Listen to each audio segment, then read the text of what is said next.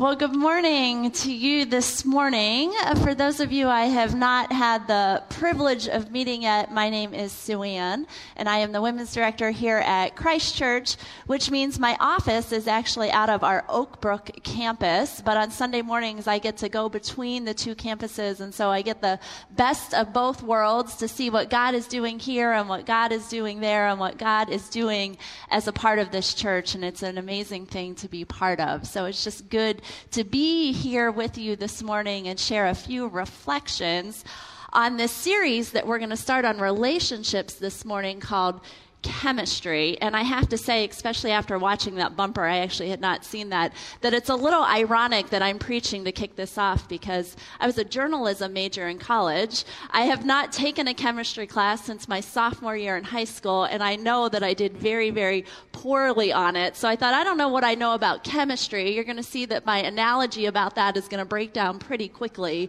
but I'm good at the relationship stuff. So if you can hang in there with me, hopefully we'll learn some stuff together this morning. Well, let's do a little creative exercise as we get started. We'll get our minds moving now that the worship team has our spirit moving. But imagine with me for a minute that when you walked in here this morning, there was a piece of paper on your chair.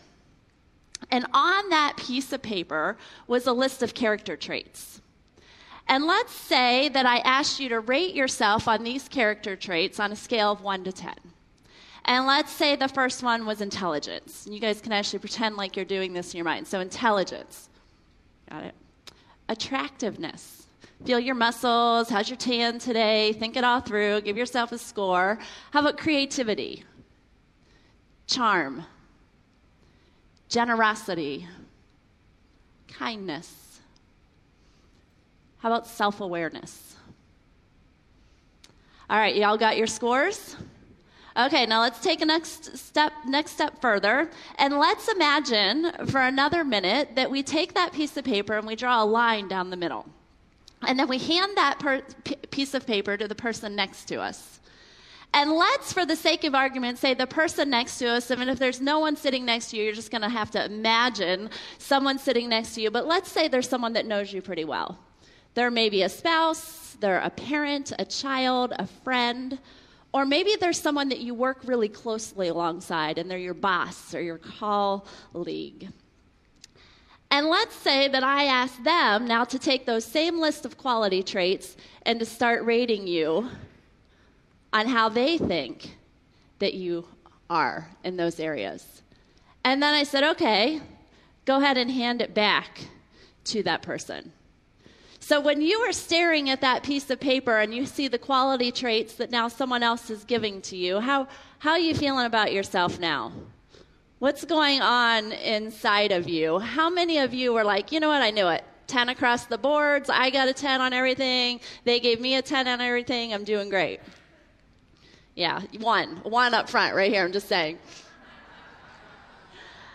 Let me ask you this, how many of you are willing to at least admit that it's possible that the answers may come out a little bit differently?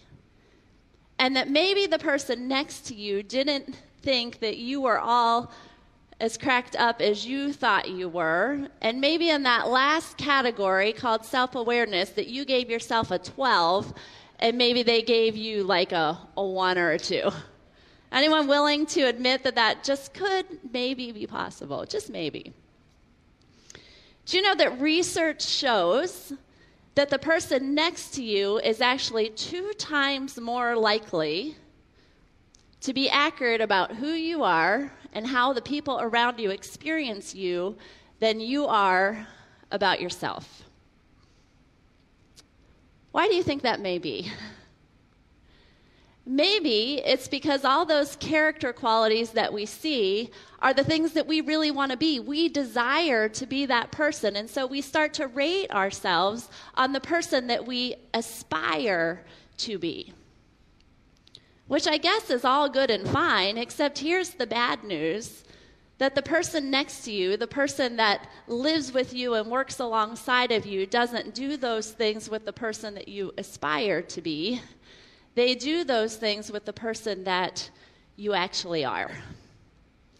And the truth about the person that you actually are and the person that I am and the person that we all are together is we are beautifully and wonderfully and fearfully made, and we are created in the image of a holy and perfect God.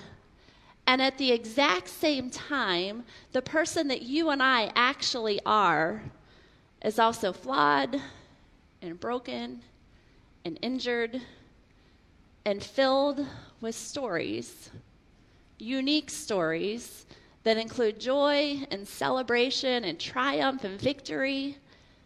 And those same stories also include pain and wounds and mental models and truths and lies about who we are, how we're wired, and how we interact with the people around us as we move through this world. And those stories that we carry, those stories affect everything we do and every person that we come in contact with, whether we know them very deeply or we know them just as an acquaintance.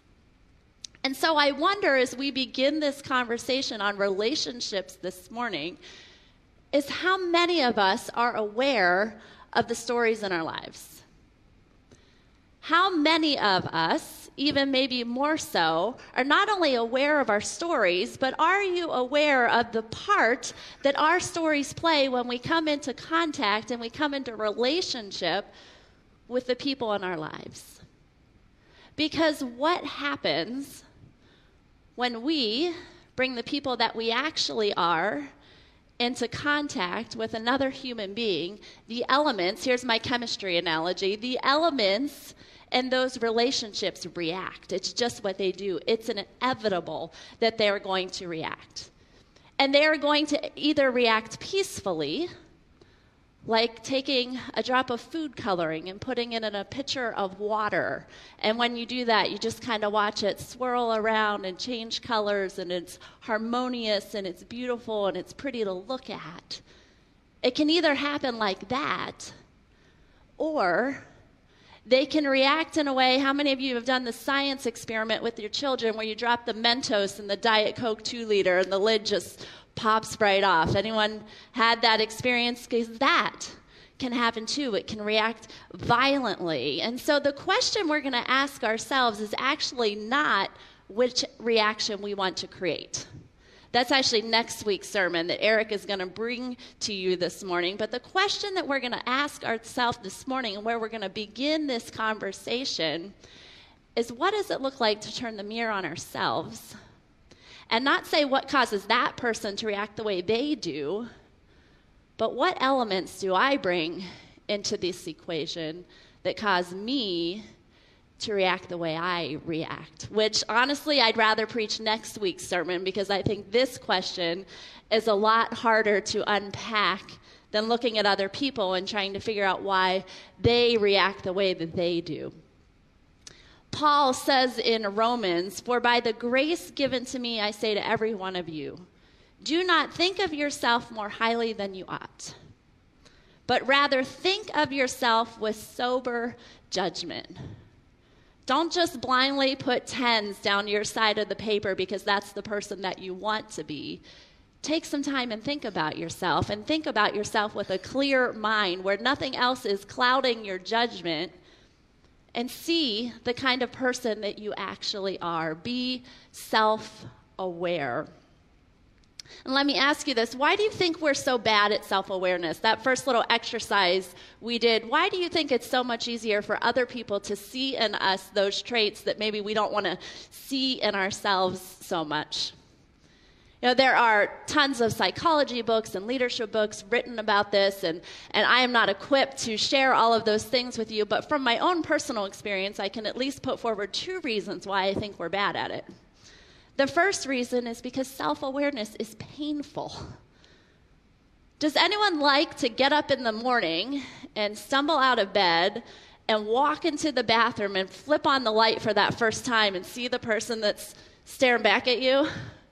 Does anyone like to just see all the wrinkles and the skin blemishes and like all those weird things going on in us? And oh, that's the moment, right? You take out your phone and you take a selfie and you post that, right? Because that's the person that you want everyone to see. No. Of course not. It's painful for us to intently look at the mirror and to see ourselves with no filters and no makeup as we actually are. Or maybe it's not just painful to look at ourselves, but it's painful to look at some of those stories, those narratives that have traveled with us throughout our life that maybe we are not responsible for, but still we are living out, and they cause us to react a certain way. And gosh, we don't want to look at that. It's painful. We don't want to rip off those Band-Aids.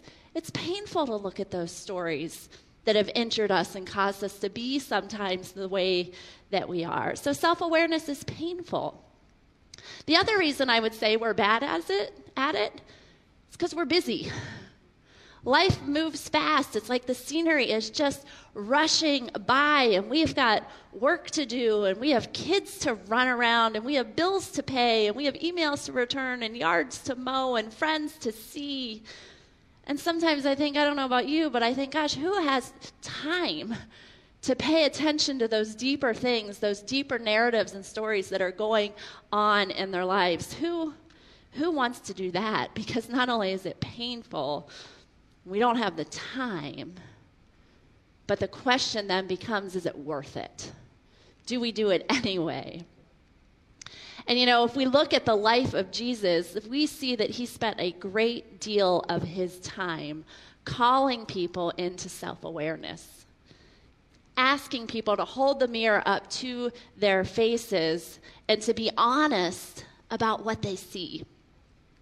Do you remember the conversation with the rich young ruler when he comes to Jesus and he says, Master, Jesus, what do I have to do to inherit eternal life?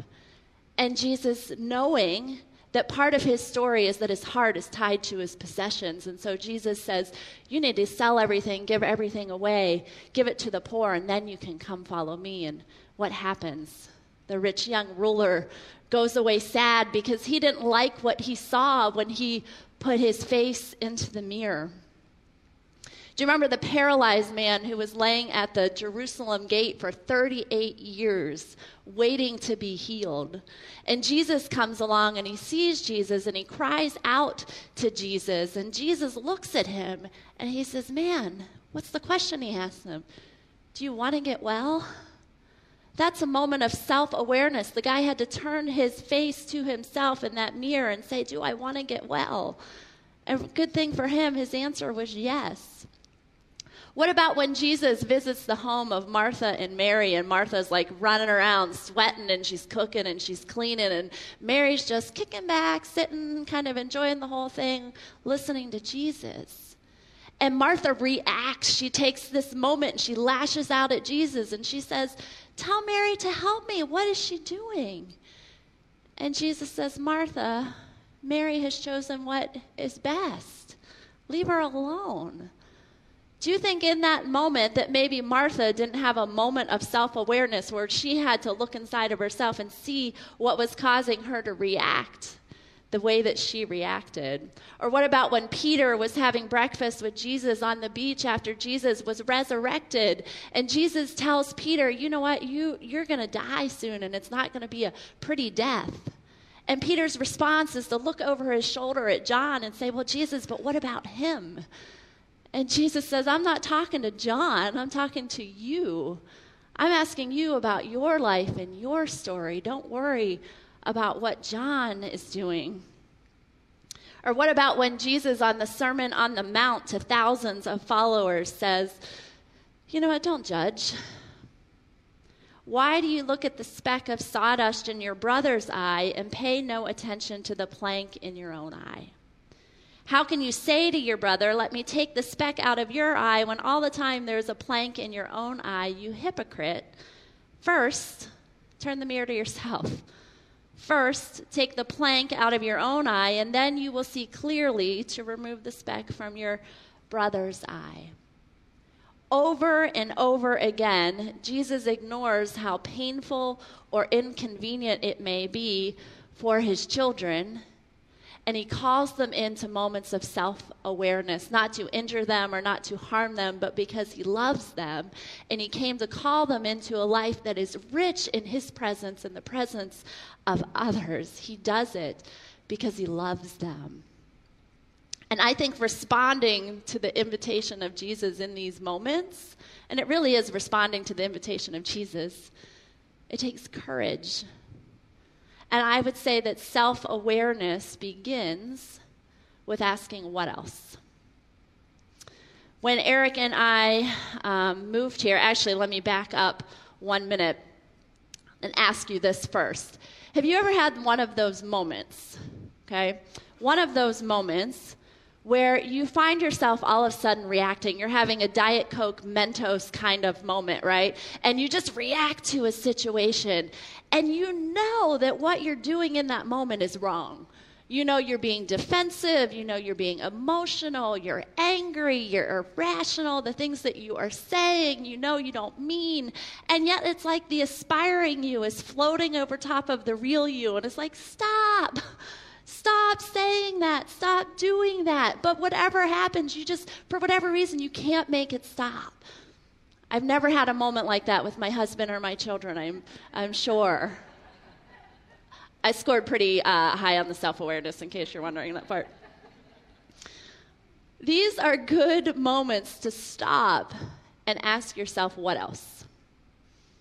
I had a friend of mine, her name is Nicole, and when Eric and I moved here 13 years ago, I was in a hard season. It was the first year that we had lived here. I didn't know anybody, and not a single soul. And Eric was off doing his thing. I was an at-home mom. I was trying to parent 2 toddlers. I was feeling very disconnected. I was sad. I was lonely. And sometime during that week, my brother had called me and let me know that his mother-in-law had passed away very unexpectedly. And I don't hear my brother cry a whole lot, and he could barely get the words out on the phone, and I was just down. And my friend Nicole had seen me somewhere that week, and she called me, and she said, hey, I was just thinking about you. You didn't really seem like yourself very much. And I said, you know, I kind of thought about it for a minute. I thought, I don't want to be that friend. I don't want to be the high-maintenance, needy friend that just launches right into all my stuff. And so I said, you know, I didn't have a very good week. And she said, why? What's going on? And I said, well, you know, my brother called, and his mother-in-law died very unexpectedly, and I'm feeling really sad for him and my sister-in-law. And Nicole said, well, what else? And I said, well, you know, I'd like to go to the funeral, but I'm so far away from home, I don't think there's any way that I could do it. And she said, all right, what else? And I said, well, I guess it's making me really homesick. And I kind of stopped for a minute, and she said, okay, what else? And I said, you know, I guess I just want to be somewhere where I feel known, and I feel loved, and I know other people, and I know their stories, and I love them. And she said, okay, what else? And I thought, my Lord, how many times is she going to ask me this question? What else is there? And I said, you know what, sometimes I feel like I'm the only one who feels this way, and I don't really know that it's going to get any better. And you know, that conversation was 13 years ago, and I still think of it all the time when I'm having those moments where I'm circling over myself, when I'm reacting in a way that I shouldn't be, because I think, you know what, there is something else going on here that I need to be aware of. And I wonder if we don't need to have those what else moments to have the courage to admit that sometimes the reasons that we're actually screaming at our children, or withholding love from our spouse, or maybe dominating every conversation we are part of, or maybe we're demanding perfection from everyone around us, or maybe we can't find it in our hearts to trust or forgive or to extend grace. Or maybe we're one of those people, we got to micromanage everything. We got to control everything that we're a part of. Or maybe we go in the opposite direction and we just throw our hands up and say, you know, I don't really care about anything. I wonder if those aren't the moments where we need to have a what else conversation, because the deeper stories that we carry within us and the narratives that make us react and do the things that we do, we need to know those things because they affect the people around us and they affect our life with God. In a book called The Road Back to You, which I highly recommend, if anyone wants to know more about this, I can tell you after the service. But the author of this book says this: most folks assume they understand who they are when they don't. They don't question the lens through which they see the world, where it came from, how it shaped their lives, or even if the vision of reality it gives them is distorted or true. What we don't know about ourselves can and will hurt us, not to mention others. As long as we stay in the dark about how we see the world and the wounds and beliefs that have shaped who we are, we're prisoners of our history.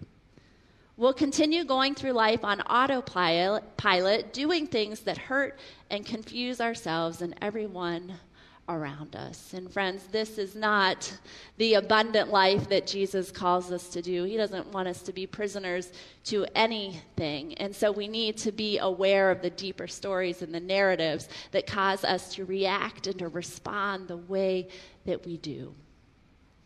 And I'll just say that if you need help with that, our staff here is amazing at connecting with counselors. If there's any therapists in the audience, maybe you just start passing out your card now. I don't know. But if you need help with that, there's people here that can help you, and I want you to know that today. So don't be afraid to have the courage to reach out. Secondly, self-awareness is rooted in humility. You know, we kind of went deep first. We're talking about some of those deeper narratives in our life that we need to pay attention to. But what about the everyday moments? What about how we react to, say, the coworker in our life whose personality just grates on our every nerve? Some of you I hear laughing too hard. You might, when you start laughing, it's you, right? What about the teacher who has been writing your kid's case all year long? Or what about the coach who's playing everybody else's kid while your kid is on the bench? Or even worse, what about the referee who just made the bad call, who cost your team the game? How do we react to that? What about the neighbor who won't trim the bush in the yard that hangs over your side of the fence and you got all that funky stuff falling in your yard? Or what about the waitress who took so long to bring your food? Or heaven forbid, the jerk, because they have to be a jerk, right, who cut you off in traffic? How do we react to those people? How do we react in those situations? And the first thing I want to say is maybe that instead of reacting, we need to start responding. A reaction is from the gut. It's quick, it's impulsive, it's not very well thought out, and usually it leaves a lot of scars with whoever we've reacted to along the way. And it leaves us feeling pretty lousy about something that we've said or done. But a response is the opposite. A response is usually intentional. It's well thought out. There's usually some more grace in a response. And usually it leaves the person on the other end feeling a lot better about our interaction. A reaction is when you walk by the homeless person in the streets of Chicago and you feel something, and so you pull a couple bucks out of your pocket and you throw it in the coffee can and you keep going on your way. A response is when you walk by that same person in the streets of Chicago and you still feel something, but you resist the urge to just pull money out of your pocket, and instead you go home and you research poverty in the city and you come up with a plan to give monthly to the Chicago Food Bank. That's a reaction versus a response. And I wonder if we don't need to be people, as people who follow Jesus, if maybe we need to choose to be responders instead of reactors, and that our reacting or our response needs to be rooted in humility. 1 Peter says to clothe yourselves with humility towards one another. And I love this word clothe, because clothes are something you wear around all the time. At least I hope you do, okay? When you get up and you get dressed in the morning, you put on your clothes and you wear that outfit for most of the day or a significant portion of the day. You don't get to lunch and say, oh, I think now I'm going to choose to put my shirt on. And then maybe when it's time to have coffee with someone, you think, oh, I'm going to, you know what, maybe now I'll put on my pants. And then for that 3 o'clock meeting, I'll go ahead and put on my shoes, right? We don't get dressed that way. We get up, we put on our clothes, and we wear them all day long.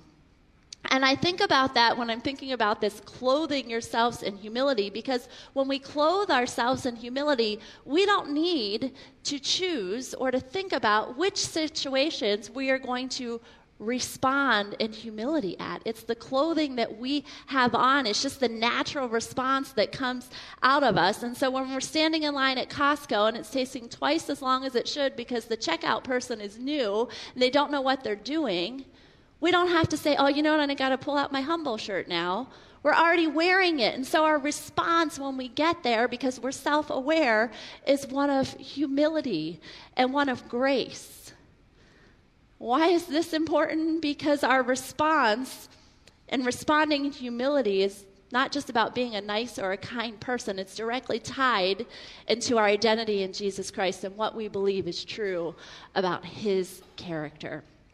Philippians 2 says, therefore, if you have any encouragement from being united with Christ, if any comfort from his love, if any common sharing in the Spirit, if any tenderness and compassion, I hope you've experienced those things in Christ, then make my joy complete by being like-minded, having the same love, being one in spirit and one of mind. And listen to this, do nothing out of selfish ambition or vain conceit. Rather, in humility, value others above yourselves, not looking to your own interests, but each of you to the interests of others.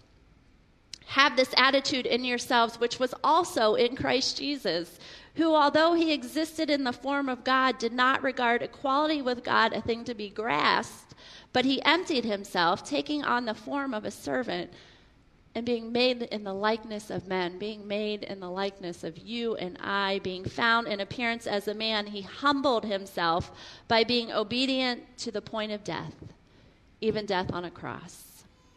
For this reason also God highly exalted him and bestowed on him the name which is above every name, so that at the name of Jesus every knee will bow, of those who are in heaven and on earth and under the earth, and that every tongue will confess that Jesus Christ is Lord, to the glory of God the Father.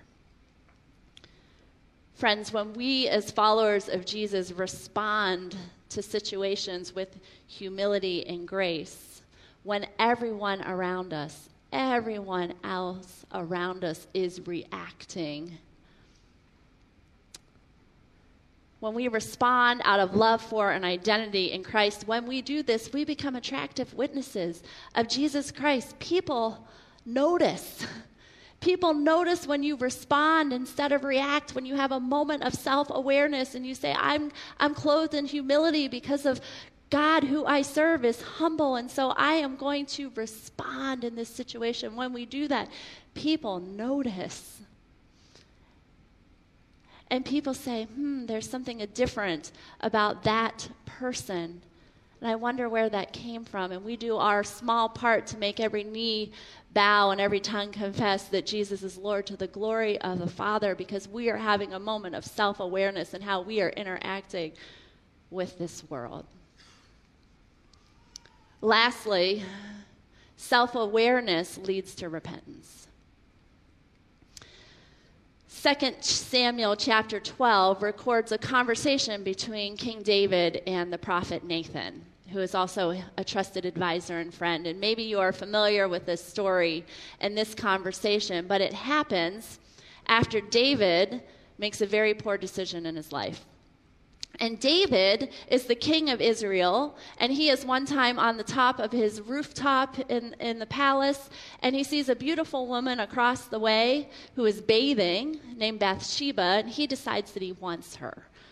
And so he doesn't have a moment of self-awareness. In fact, he blows right by the self-awareness, and he invites Bathsheba to come to him, and they sleep together, and he impregnates her. Now, there's a couple problems with what happens here, because number one, the first problem is Bathsheba's married, which if that's not a problem enough, the second problem is that her husband, Uriah, is off to war. Okay, he's not even home. And David tries this whole thing to cover his sin, to invite Uriah back so maybe he can have an intimate night with his wife. But you know what? Uriah is a loyal guy and he refuses. And so bottom line is if David shows up on Jerry Springer, right, and they do that paternity test, David's the baby daddy. Like there's no getting around it. Like David is it. And so he doesn't know what to do. And so he panics and he wants to cover his sin. And so he does one of the most despicable things that maybe we see throughout Scripture, and he decides to have Uriah killed at the front lines of battle by his own men. And that's exactly what happens, and Nathan sees this whole thing go down, and Nathan is not happy with what he saw, and so Nathan comes to David in a very humble way, and he says, "Hey, David, let me tell you a story."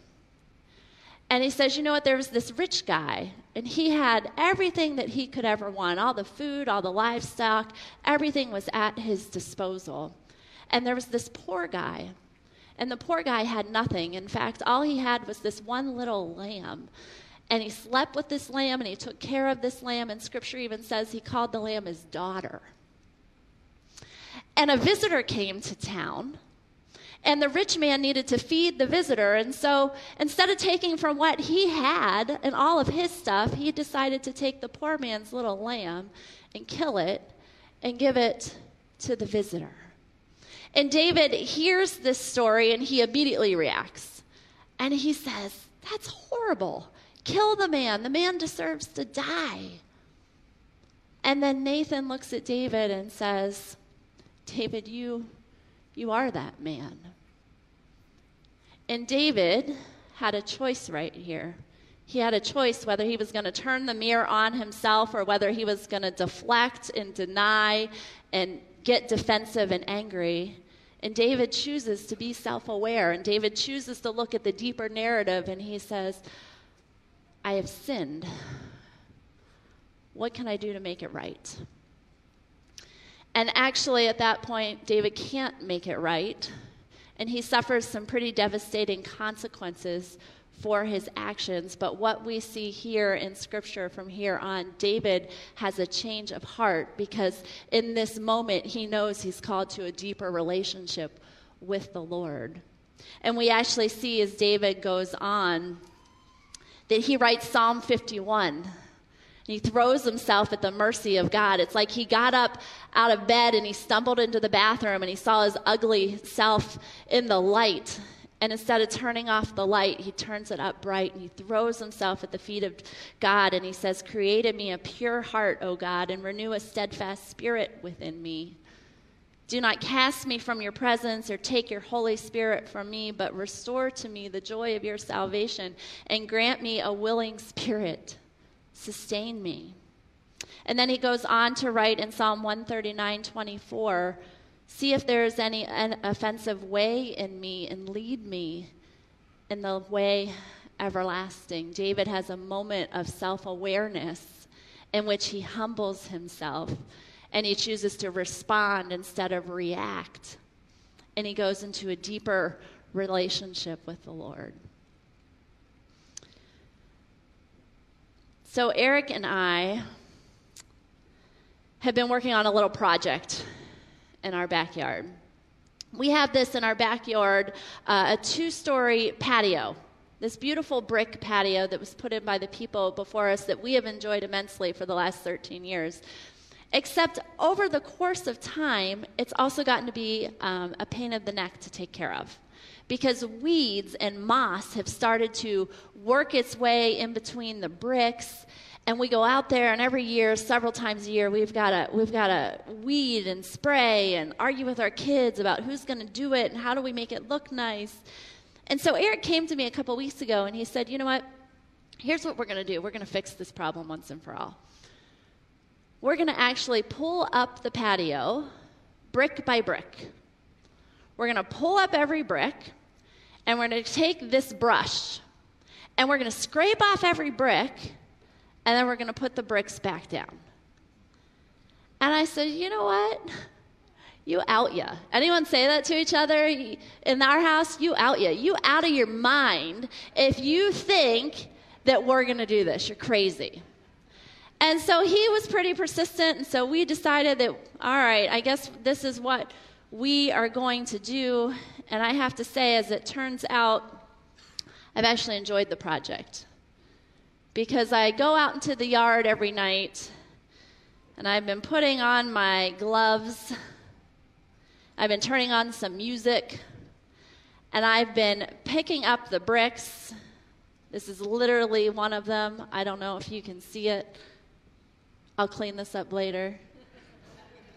And you just start scraping. And I'm out there, and I scrape, and I scrape. And Clay, my son, said to me the other day, he said, you know what? Why do you like it so much, Mom? Every night I'm like, hey, I'm going out to scrape some bricks. Do you see that dirt flying around? Hey. And he's like, what? Mom, what is it? Why do you like this so much? And for me, it was a what else moment. I had to think to myself, why do I like this? And I said, I don't know. There's something kind of therapeutic and something kind of healing about seeing something that's so dirty start to be made clean. There's something kind of healing about seeing something finally the way it was originally intended to be seen. And he said, Mom, but isn't that a lot of work? And I said, you know what?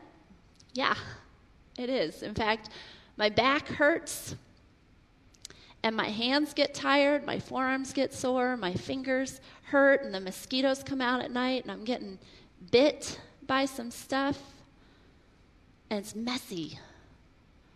But I said, you know what, buddy? Think how good it's going to look when we're all done. And then I had to humble myself and go to Eric and say, you know what? You were actually right. He said to me that earlier this week, he told the kids, he said, you can either be right or you can be married. Hear that? So this time he got to be right. And so I went to him and I said, you know what? You were right. This was the better way to do it. It's hard. It's taking way longer than we thought. He said it'd take about 3 hours. We're on 4 weeks. It's inconvenient. It's painful. But it's the right way. And it's the good way, because as we're pulling up these bricks, we're seeing all kinds of stuff that we didn't know was underneath there. And we're seeing weeds that look like it's one weed, but in fact it's weaving itself all the way through the patio. And so we're taking up the bricks, and we're just starting to scrape them off one by one until it gets clean. And friends, I think this is what God wants for us when we come to what else moments, when we come to places of self-awareness. He doesn't do it because he wants to cause pain or because he wants to inconvenience us. He wants to do it because he wants us to be clean. He wants us to grow in his grace. He wants us to say, you know what? I really got to start thinking of others more than I think of myself. I need to value others above myself. I need to not react to all these situations because some narrative is going on in my life. I need to respond with humility and grace because it brings glory to my Father. And so, friends, as we close here this morning, I would just encourage you, if you don't know where to start with any of this, just pick up a brick. Pick up a brick. Ask God what else. Start praying and see what he wants to clean. Let's pray. God, I thank you for the opportunity to gather together this morning. And Lord, for the opportunity, as humble as it is, to turn the mirror on ourselves for just a moment and to see what you want us to see about the places in our lives, Lord, where we are reacting in ways and it's hurting the people around us. Lord, you want to heal us and you want to make us new. And so I pray this morning, whatever those areas are for each of us, Lord, that you would reveal those to us, that we would have the courage to admit, Lord, and confess and to say we're sorry, Lord, because we are secure in your grace and your love. Nothing we could do or have done, Lord, will ever make you love us more or make you love us less. And so, Lord, let us rest in that truth, in your grace today. Lord, we can be honest about who we are because you know all of it, and you love us anyway. Lord, help us with your grace, we pray. In Jesus' name, amen.